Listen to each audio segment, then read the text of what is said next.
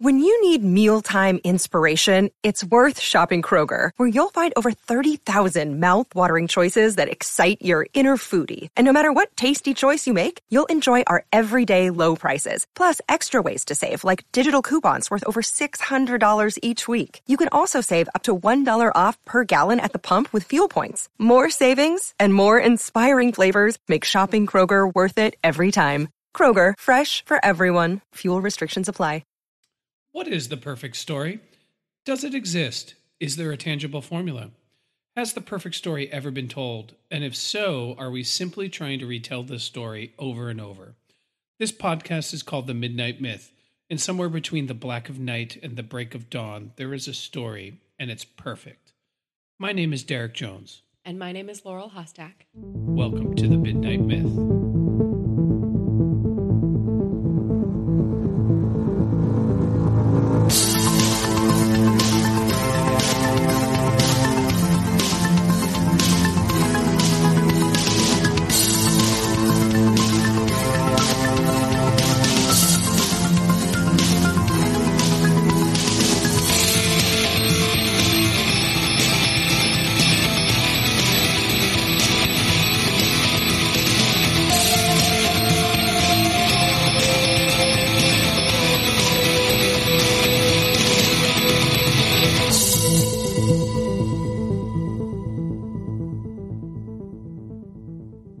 Welcome back to The Midnight Myth, everybody's favorite podcast where we analyze, discuss, and disseminate ideas around history, philosophy, mythology, and of course, where they bleed into our popular culture. As always, I am very stoked, very pumped, very excited to be here today with my wonderful wife and co-host, Laurel. That's me. And I'm in particular excited. So, a few months ago, we did a goodbye to Peter Capaldi as the Doctor episode. And at it, we promised that when this new season of Doctor Who is over, we would do an episode about it.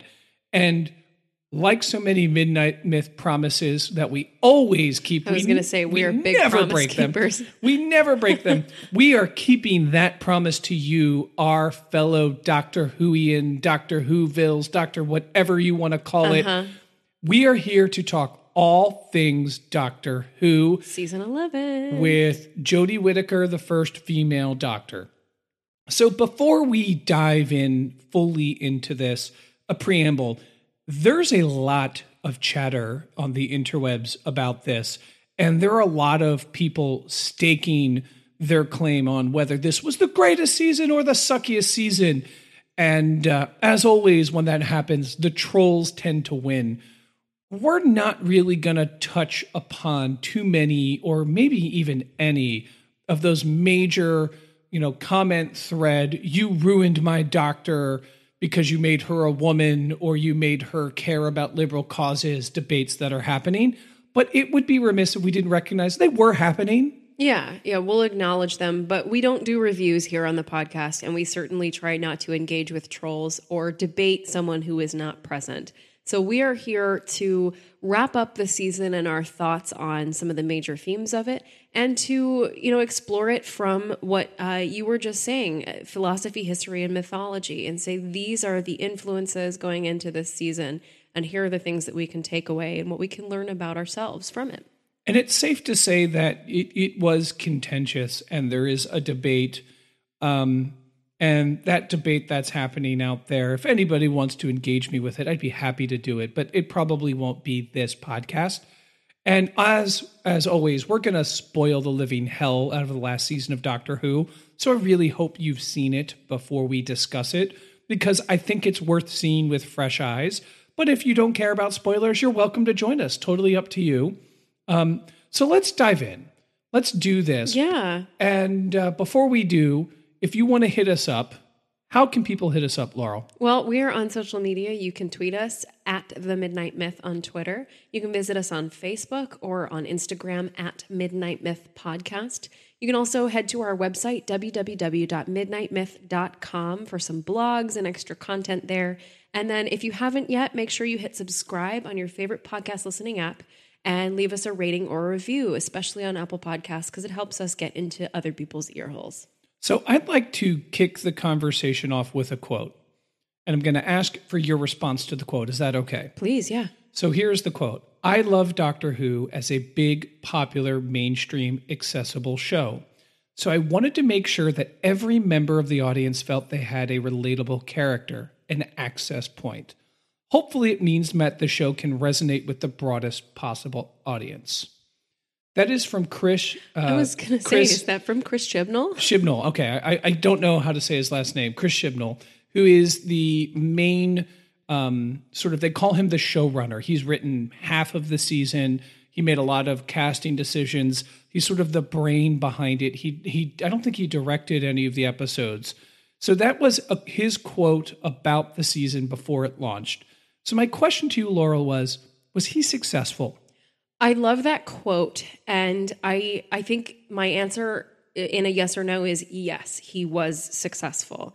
What I was excited about with the choices that he made this season relating to that quote, especially with introducing Team TARDIS rather than a single companion who just happens to be a beautiful woman with long legs and a tight skirt, is that he gave us a team, a group of companions who look like us. Somebody in that TARDIS looks like a lot of us, and certainly not every single person will look up and see someone who reflects their race or their gender identity or their level of ability or their relationship to this, that, and the other. But damn, we got a lot closer than we have been in the past. And what excites me a lot is that the companion to the Doctor has always been the audience surrogate, right?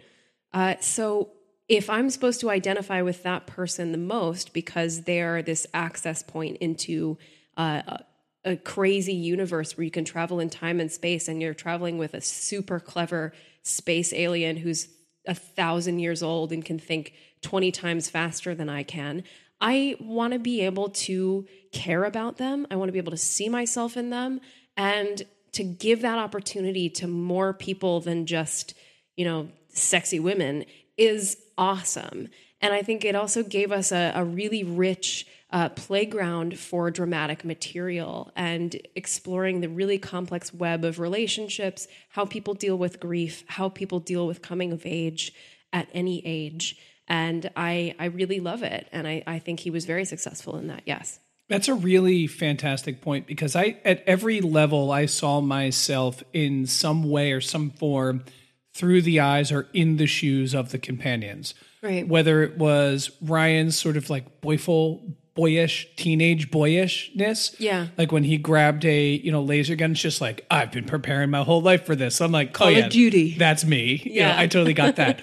Or whether it was, Graham's loving devotion to his family and to his departed wife and his adopted step grandson.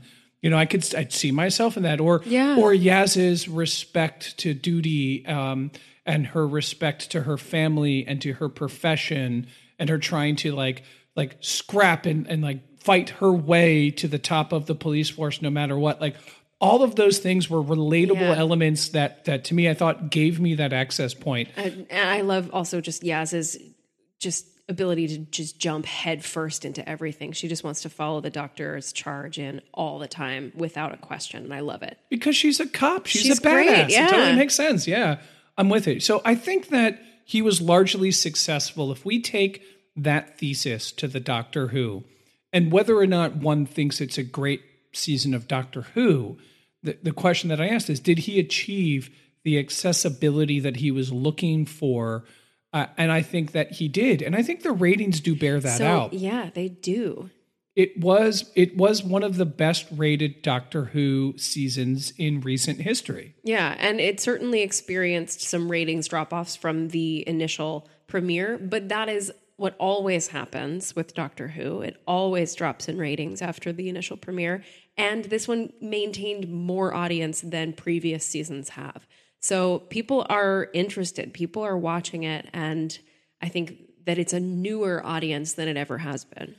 Yeah. And I think there is also part of the reason you see drop off we are used to television in this current era really being about, especially high quality television, I should say, really being about the like 8, 9 to 13 hour long movie.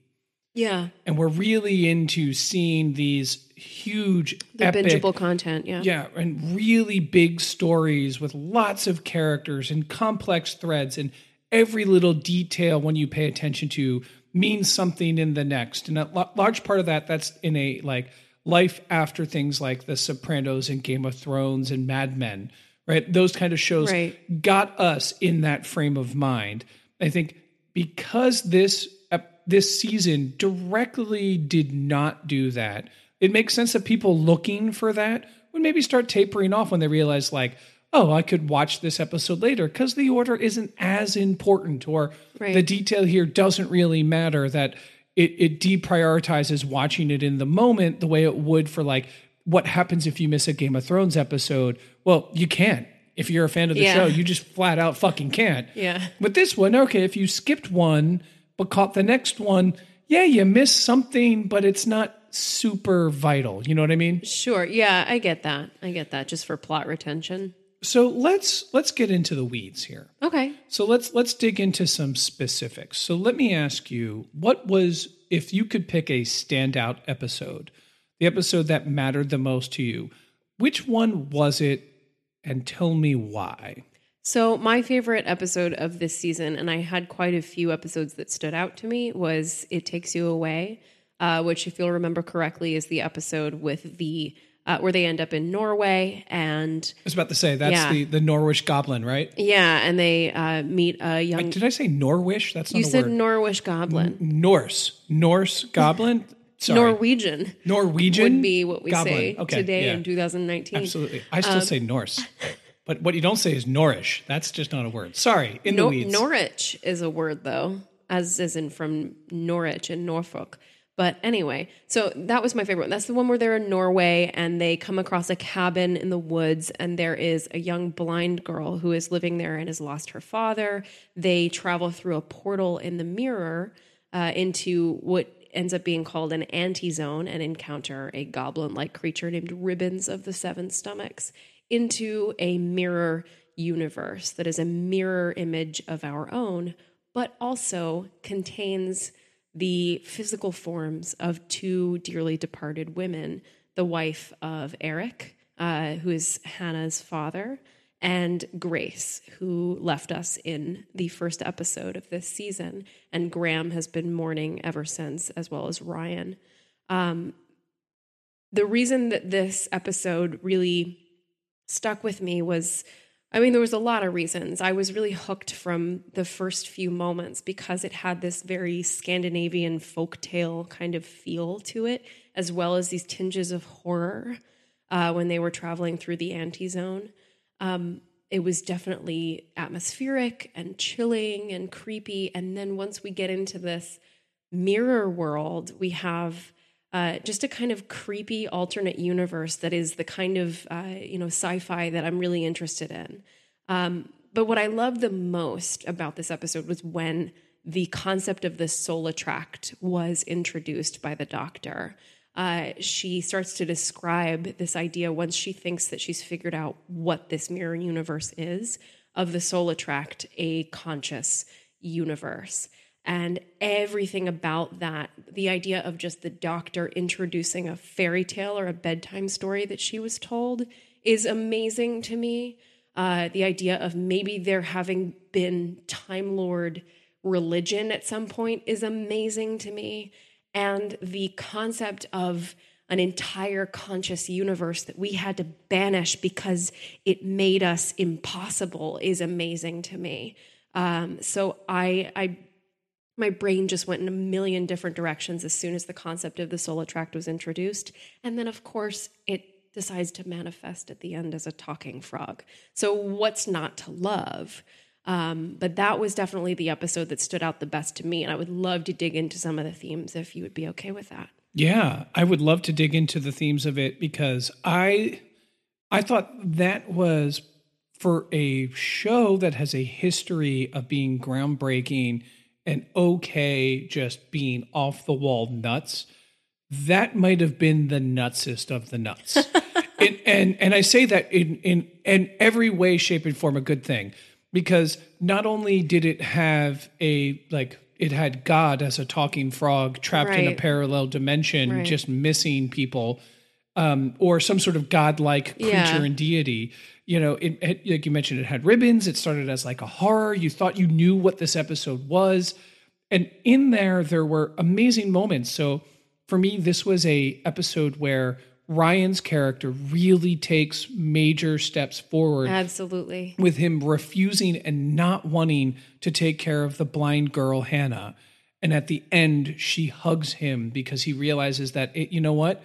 It's not easy taking care of someone that's smaller than you, that cares for... Yeah, that's vulnerable. That's vulnerable. And like the sacrifices that you have to make, he's never had to do that. And it helps him see Graham in a new light because he realizes the position Graham's in, wanting to take care of him. And at least Graham's there. It might not be his biological father or grandfather, but he's there and willing to do the work. And he understands what that matters. So I feel like that's a thread there that's really amazing for those characters. Those steps that he take even lay the groundwork for being able in the future to potentially forgive his father. Exactly. It's baby steps for what happened with his dad. Graham never, outwardly tried to harm Ryan. Graham never did cruelty to him. He just happened to not be his actual family. Right. He just happened to be the one who survived when Grace was taken. So it's a little easier to reconcile Graham and Ryan there. But those baby steps are the first steps and the most important steps to being able to let his father back in, which he doesn't have to do, but he will be more prepared to do that in the future. So it's interesting to see those seeds being planted with that character. Other just moments I liked to gush on the episode. Yeah, please. When the doctor's going to go through the mirror and she's like, hey, I wrote a map. And she wrote, assume the father's dead, find out who the next of kin will be. The moment where it ends and Hannah's father comes back and sees that, and the doctor looks at him, to me is one of the best moments of the entire series. Yeah. And a doctor defining moment. And in this, because the doctor is known to be the voice of moral authority in many other seasons. And what we see with Jodie Whittaker's portrayal and the way that they're writing it is that she's there to commune with the alien beings and to fix those problems. But a broken family is not her domain to moralize, even when she does. And I love her decision to just look at that father, Eric, and be like, well, you're a fucking monster. I had to write that on the wall. Yeah. Like you fucking monster. Yeah, that is so special. Just little good, small human moments in this grand, weird, psychedelic, bizarre, haunted house meets Alice in Wonderland, meets Norse mythology. Very Alice in Wonderland. Meets talking frog god. Yeah. One other detail about that, when the doctor writes on the wall, as soon as the doctor and Yaz and Graham are through the mirror and Hannah is alone with Ryan, the actress Ellie Walwork is an actual blind actress, which is very important to the blind community, of course, and to the differently abled community to have blind actors play blind roles and not have sighted actors play blind roles. That's awesome. I didn't know that. So it's very exciting that casting choice was made, and that actress has been very vocal about that being important. And when it's just her and Ryan, and she references the writing on the wall, she says, "You think I don't know what writing sounds like?" And we get a moment of opening up to the nuances of what it would like to have different abilities, which I really appreciate about that character. It's like, hey, you may think that I'm dumb because I appear to be disabled, but I'm actually a lot sharper than you think I am. That's brilliant. So very, very special. Yeah.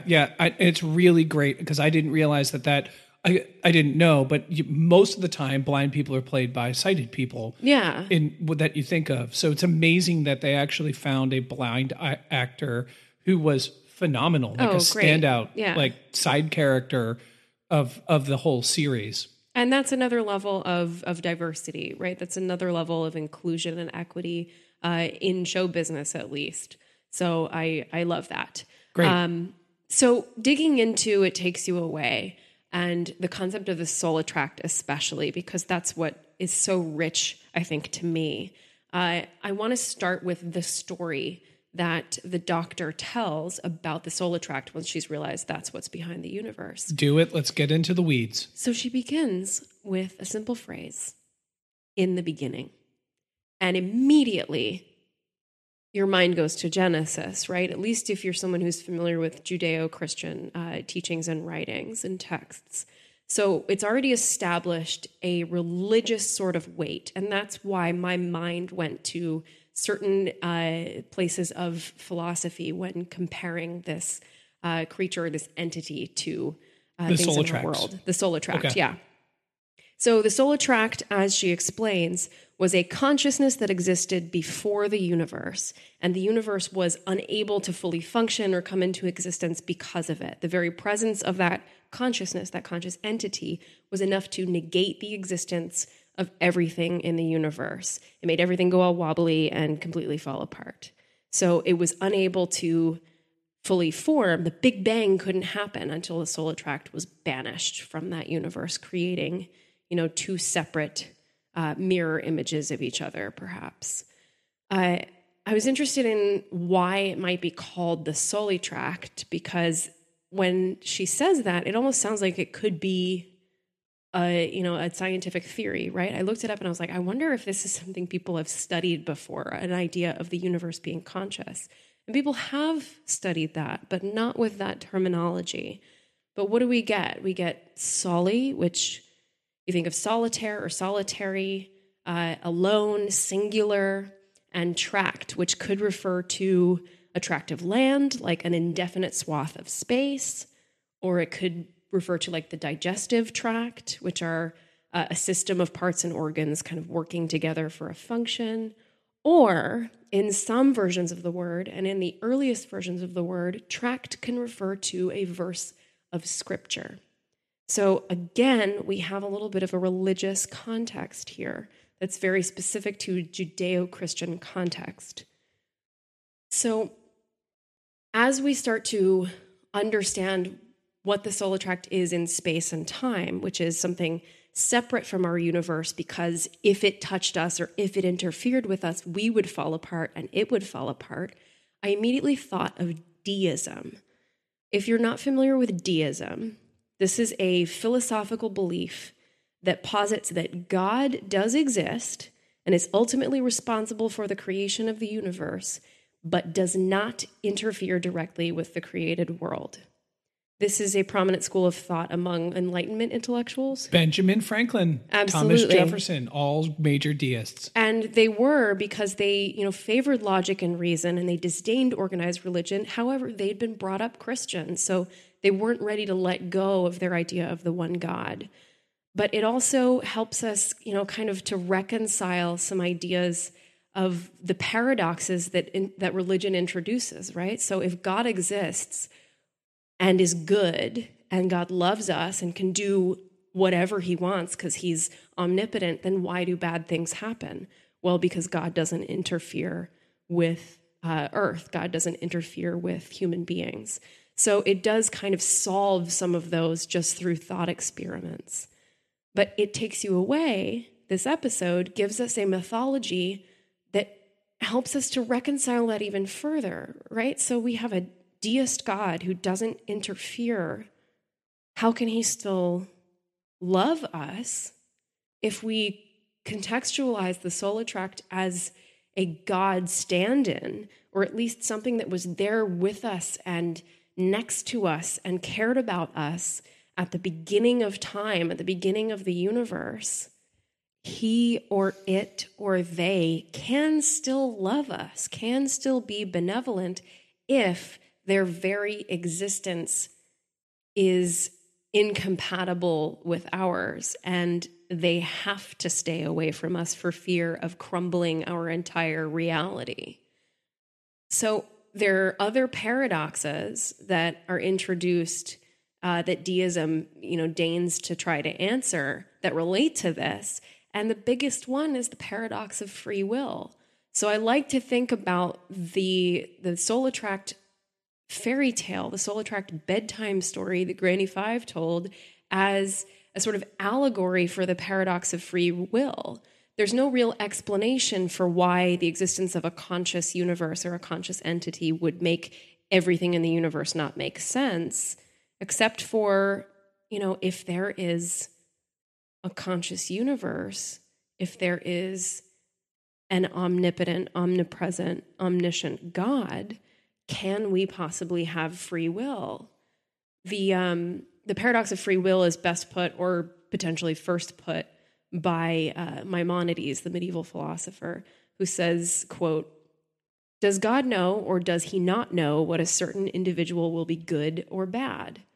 If thou sayest he knows, then it necessarily follows that the man is compelled to act as God knew beforehand how he would act. Otherwise, God's knowledge would be imperfect," end quote. So this ends up being this never-ending catch-22. If God knows what choices I will make, then I can't make choices of my own free will. Yeah, wow. Went to some really interesting places there. The problem of free will is one that I have spent a good bit of my adult life noodling through.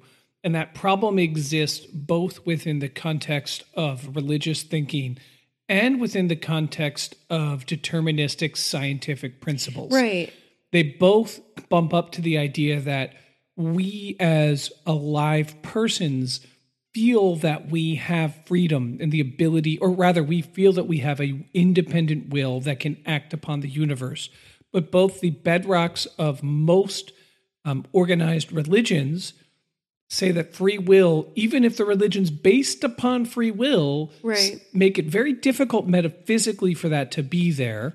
And then in the deterministic scientific sense, right, like a Newtonian sense, yeah. The conditions of physical particles and their movement were set upon the Big Bang, and we are all governed by those fundamental physical laws. And the idea that we make a choice is crazy. We're just all a bunch of molecules reacting together in a organized and understandable way, and there is no freedom. Right. And I think in this way, the way that you are discussing the soul attracts as a sort of melding between the theological, the mythological, and the scientific and the deterministic, in that the universe had a makeup of freedom and choice in the beginning. Right. That was there, called the soul attracts, that was expansive in terms of its space and knowledge and its ability to manifest. And that when the doctor interacts with it, they both have to make a choice. So the soul attracts, or the doctor has to choose to stay with the soul attracts to alleviate the loneliness. Otherwise, the rules of both universes collapse. And the soul attracts has to make a choice to let the doctor go back. Right. Yeah, and I think what the anti-zone does in keeping these two planes apart, and what is ultimately achieved by banishing the soul attract, is that it allowed us to have free will and still have this thing out there that doesn't interfere with us, that doesn't interfere with our ability to make choices. So it kind of reconciles all of these ideas. It says, yes, there can be a creative force from the beginning of the universe that was there with us and that remains there with us. It can't touch us, but it loves us. And most importantly, it misses us. So there's this resonance with the continuing themes of this season about grief and what it's like to miss someone and still feel them. And it's felt by this godlike being. And to imagine that just as an experiment, to imagine that God created us, whether or not you have any true beliefs or true faiths, to imagine that God created us and then was banished because he wanted us to have free will, but still thinks about us every day, is a beautiful thought. And it's comforting, and it also helps to create those character moments that we were talking about before, like with Graham and Ryan, with Graham moving just a little bit more into a recovery from the loss of Grace, with Eric moving into a recovery from the loss of Trina and into stepping into being a responsible parent, hopefully, fingers crossed.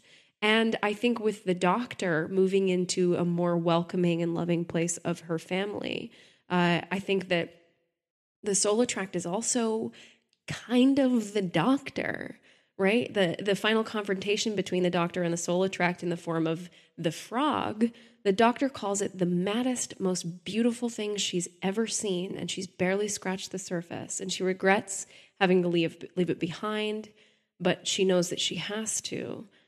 In her recognition of the loneliness of that entity, she sees a little bit of her past selves reflected back to her, like through a mirror. Because what do we come back to time and again with the doctor? That they're alone, that their very presence, their very existence is unlikely and tends to negate the existence of their companions, and that the doctor constantly repels or kills their companions and ends up alone again in isolation. So she recognizes in the soul tract a friend. And what does she call her companions this season? Her friends. So I think it's really special to see that reflected back to the doctor and how everyone's grief is eased a little bit by just witnessing it together. Love it. Awesome. Yeah. I love that episode. Very powerful. Can we talk, is that okay, about my standout episode? Or is there more you want to say? No, that's fine. Let's about talk this? about We can talk about this too. Let's talk about your favorite episode. Well, I don't know if it was my favorite, but certainly I think your standout, yeah. The episode that me stood out, and the episode that I'd like to talk about that I personally have the most to say about, and it's Demons of the Punjab. Yes, very good one. I love this. This is the episode where Yaz goes back in time to find her grandmother because she doesn't know anything about her grandmother's past, and her grandmother doesn't want to say anything about her past. And what I found interesting about this episode, a few multi-layered things. One, Doctor Who goes into the past all the time. Yeah. In particular, there's an era of romanticism in which Doctor Who engages with history. Often the Doctor goes back into the past. It's in a imperial past, often a Western past. So he's in ancient Rome. He's almost always in Britain. He's typically engaging with a very prominent historical figure, he or she, the Doctor, interact with an important historical figure. And often the Doctor's fate is linked to the fate of this important historical figure, points if this figure is British. And so we see that in Shakespeare, we see that in Queen Elizabeth, in Churchill. Yeah. And a lot of the times that the Doctor goes back to are really prominent and important, like, crossroads of history. Well, this is the first time this season in general where the Doctor goes back into the past and plays a more passive role in the affairs of human events. The Doctor's not there to support the person, the artist, the creator, the general, whoever, in helping them achieve what they need to do for the greatness of Western civilization or human civilization. In the times where the Doctor goes into the past in this season, the Doctor plays a passive role with history, whether that's in the Rosa Parks episode, which is like, don't fuck this up, let this happen. Yeah. But then we get into the Demons of the Punjab. So what struck me about this is that it was written by Vinay Patel, one of two people of color who have written in Doctor Who's entire show history. The other person was in this season. That's unbelievable. Kind of crazy, right? So this episode deals with a historical event. And what I found striking was I don't often encounter a historical event in a TV show that I don't know a ton about. Yeah. And usually a ton about, meaning that above layman, but maybe right below expert. Yeah. So the partition of India and Pakistan is something I knew fuck all about. Same. And so after this episode, it left me wondering, what really happened here? What is the history that is the backdrop of this show? Because we have a Hindu man trying to marry a Muslim woman, Yaz's grandmother, right at the time where a British person on the radio announces that India and Pakistan will be two nations. And I think it's significant because we have two nuclear powered nations with nuclear weapons in 2019 pointed at each other, called India and Pakistan. And why do they hate each other? And I really couldn't answer that question. And this, to me, highlights the power of great historical fiction.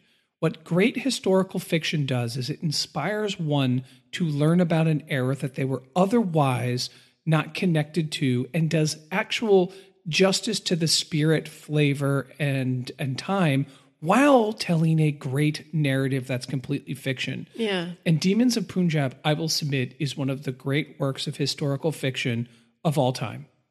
Wow. And love that. Because it tells a story that's personally related to the characters that they have to work through while doing justice and flavor to the time. So let me highlight some historical things. Yeah. So the radio announcement that we hear that India and Pakistan are to be split into two was the actual real radio announcement from Lord Mountbatten in 1947. They played the actual one. Wow.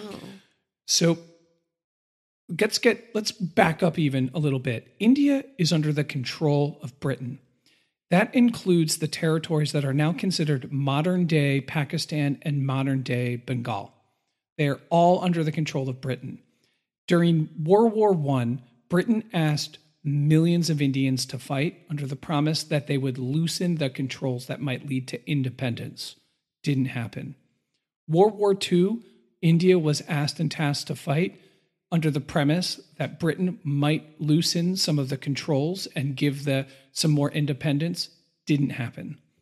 Then suddenly Churchill's government gets a vote of no confidence, and the Labour Party comes in. And one of the Labour Party's main points that got them to political power was to end the empire. Because post-World War II, after the fall of Nazi Germany and the rise of communist Russia, in the West, it became no longer politically tenable for a nation to own another nation. You just couldn't say you're a free society when that society controlled another one. So what did this mean for India? Before all of this, in 1885, there was the first Indian Congress. This was the first attempt that India had to get to its own sort of form of independence, formed with the permission structure of the British government. However, there was also a counter-Congress and party formed called the Muslim League. The Muslim League represented about the 25% Muslim minority, and it was formed with the hope, in tangent and cooperation with the British, that it could disrupt, fuck up, and ruin the Indian Congress. So the British government funded, fueled, and helped create a political party called the Muslim League in the hopes that it would make the INC, the First Indian National Congress, less effective. Much to the British dismay, at that time, they actually aligned because what they wanted was a free and independent India. Flash forward to the end of World War II. There is a legitimate apartheid happening in India, which includes Pakistan, what we now call Pakistan, where Muslims, Indians, and Sikhs, the three religions, are not allowed to commingle. The marriage that we are seeing in this episode between a Hindu man and a Muslim woman was in fact illegal at that time. So it puts into context why the brothers are so upset about this, because they're legitimately breaking the laws of the first time India is starting to pass their own. And it begs the question, if there is an independent India, how can Muslims live in it? Wow. And if it's an independent democratic India, and there's already an apartheid with the blessing of the British government, how can there be Muslims within this? So the Labor Party gets control. They say independence for India now. And while on the surface, this is absolutely the right thing to do, the way that it was executed was they gave this guy, Lord Mountbatten, pretty much free rein to do what he wants. And his solution, after intense negotiations that failed, and I'm not going to pretend to be an expert on this history because I literally started learning about it after this episode, his solution was just like, why don't the Muslims just live over there? The Indians live over here. We're British. That always works. Done, right? Yeah, let's just do that. And in doing so, created a huge amount of social unrest, violence, and oppression.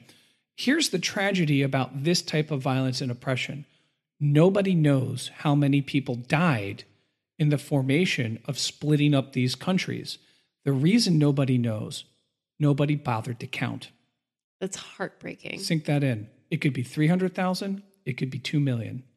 Nobody knows, but a large amount of people. What we do know and can say for certain, it created the worst refugee crisis in the history of humanity. 10 million people were displaced. The reason we know that is because when you're displaced and someone with power needs to put you somewhere, they fucking count you. They need to know how many you are. Yeah. 10 million people lost their homes in this reshuffling and reorganization. The greatest refugee crisis in the history of the world. And I, a bona fide history buff, never even heard about it before Doctor Who. And when we let that sink in a little deeper, how does that even happen? And the answer to that is complex, and there's not one way to answer it, but it's at least in part due to the fact that empires can write their own histories. Yep. They can write the own events of what happens. The conquered people often don't get a voice. And what we end up with, 2019, two nations with nuclear bombs pointed at each other. And also, so the nation of Pakistan was on the east and west side of India, where the now modern nation of Bangladesh is. Yeah. Because that was Pakistan. Because those were the two places the Muslims could live, and they were both called Pakistan. Wow. That's amazing. That is amazing. Fascinating history. Yeah. And one worth thinking about. So what does this mean? This is not just a history podcast. History is what informs and flavors our popular culture. So what does this mean for Doctor Who? Doctor Who this season took the conscious choice to pick the messier parts of history, to pick the parts that don't have clear rights and wrongs. That aren't romantic. Because the Muslim League and the First Indian National Congress both signed off on this solution that ended up really fucking killing people and displacing people. The British government signed off on this solution. The people in power negotiated this. Who's to blame? Who's right and who's wrong in this is not easy to completely define. But the one thing that comes resonating is that this is the outgrowth of empire. This is what happens when you conquer vast sums of territory and rule it and decide the fate of others. And it inevitably ends in blood and in tyranny and into the great expense of treasure that had to go into the partitioning of these countries.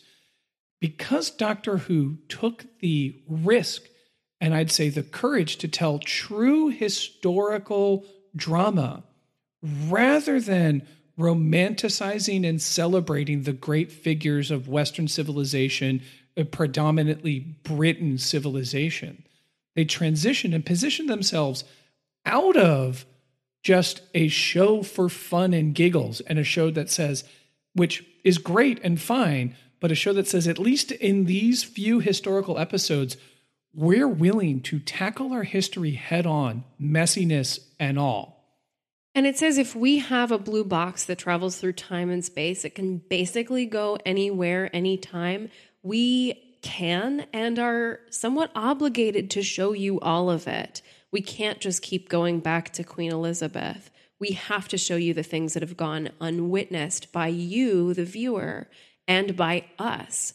And what's so interesting about where that intersects thematically with the alien threat that's part of this, the Jarians, is that the alien threat are a race of assassins, are a race of killers who are almost like a stand-in for imperialists whose new role in life after they have suffered great loss and have felt great grief is to go to places where people die alone and witness them.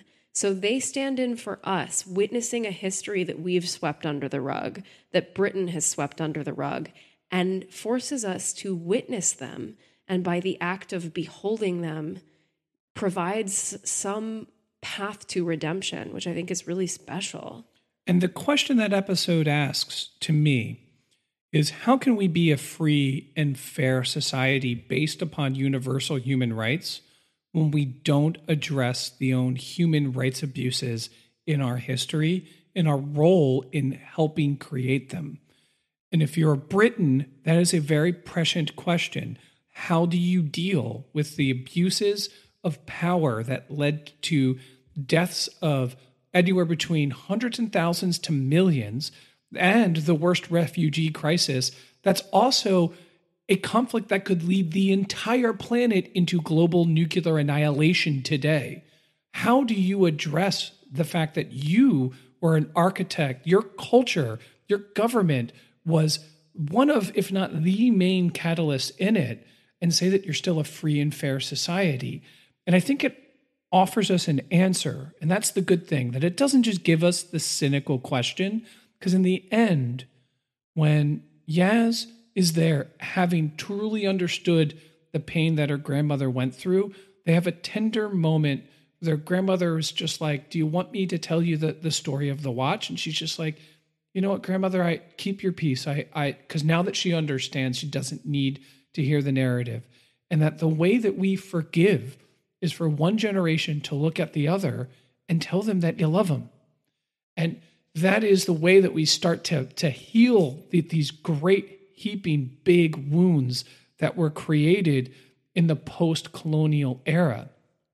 That's beautiful. Another thing that this episode does in that same vein with historical fiction is to take these big and complex and messy historical ideas and events and massive conflicts of unknown proportions and shrink them down to brother.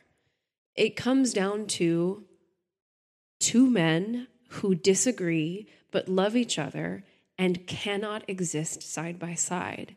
A similar thematic point to what we experience in It Takes You Away, that sometimes there is great love across arbitrary divides, and being close together can annihilate each other. But sometimes we have to reach and try to convey and communicate that love, and it can save the universe.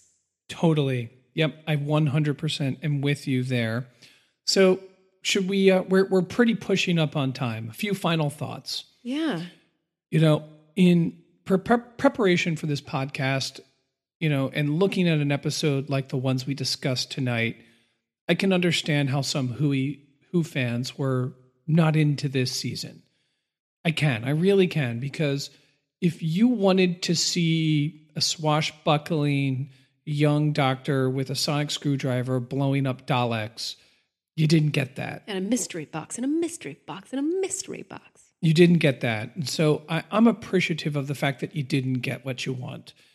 But I'm willing to testify that this season did something, and many things, I should say, very new, and not just in the gender change of the doctor. I think that is the most surface level newness that you could give to it. The fact that the doctor is now a woman is just one, like that's the tip of the iceberg in the new, fresh, different things that this season did.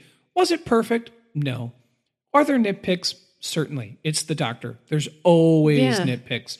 Are there things that, could have been better? Certainly. But I'm personally looking forward to mining this season more, because from the perspective of a Midnight Myth podcast host, they gave me more to mine in this season than the entire run of Peter Capaldi. Exactly. And I'm really excited to mine it.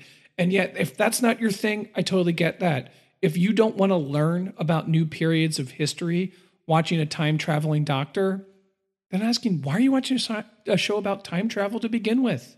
Yeah, expand your horizons. That's why I'm into it. Yeah. I want to be like, oh my God, there's a period of history that I didn't know about that apparently affected millions of people and is great Doctor Who drama. Yeah.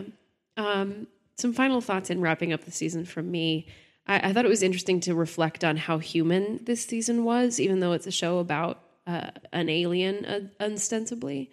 Because in this season, more often than not, the real villains were not alien races, but human nature. And one of the benefits of a show that can travel through time and space is that it can show us humanity through ages past and into future civilizations. So it can show us the worst of humanity in white supremacy, in terrorism, in witch burning. But by doing so, the Doctor always reveals the best. So she finds the last shadow of a doubt held by a king who's murdered innocent women across his nation. And then she makes space for one woman in Rosa Parks to resist and the ripples that makes through the universe. She fights back against the most dangerous creatures to ever exist by activating love in the darkest of situations. So she helps us to reveal and activate our better angels. She says in the finale, or not the finale, but the New Year's special that felt very much like a season finale and a thesis statement, I'm the Doctor and I'm backed up by the best of humanity. And that means something because of what she's seen of the spectrum of human nature. And it means something very optimistic for us. So I'm thankful for that in this season.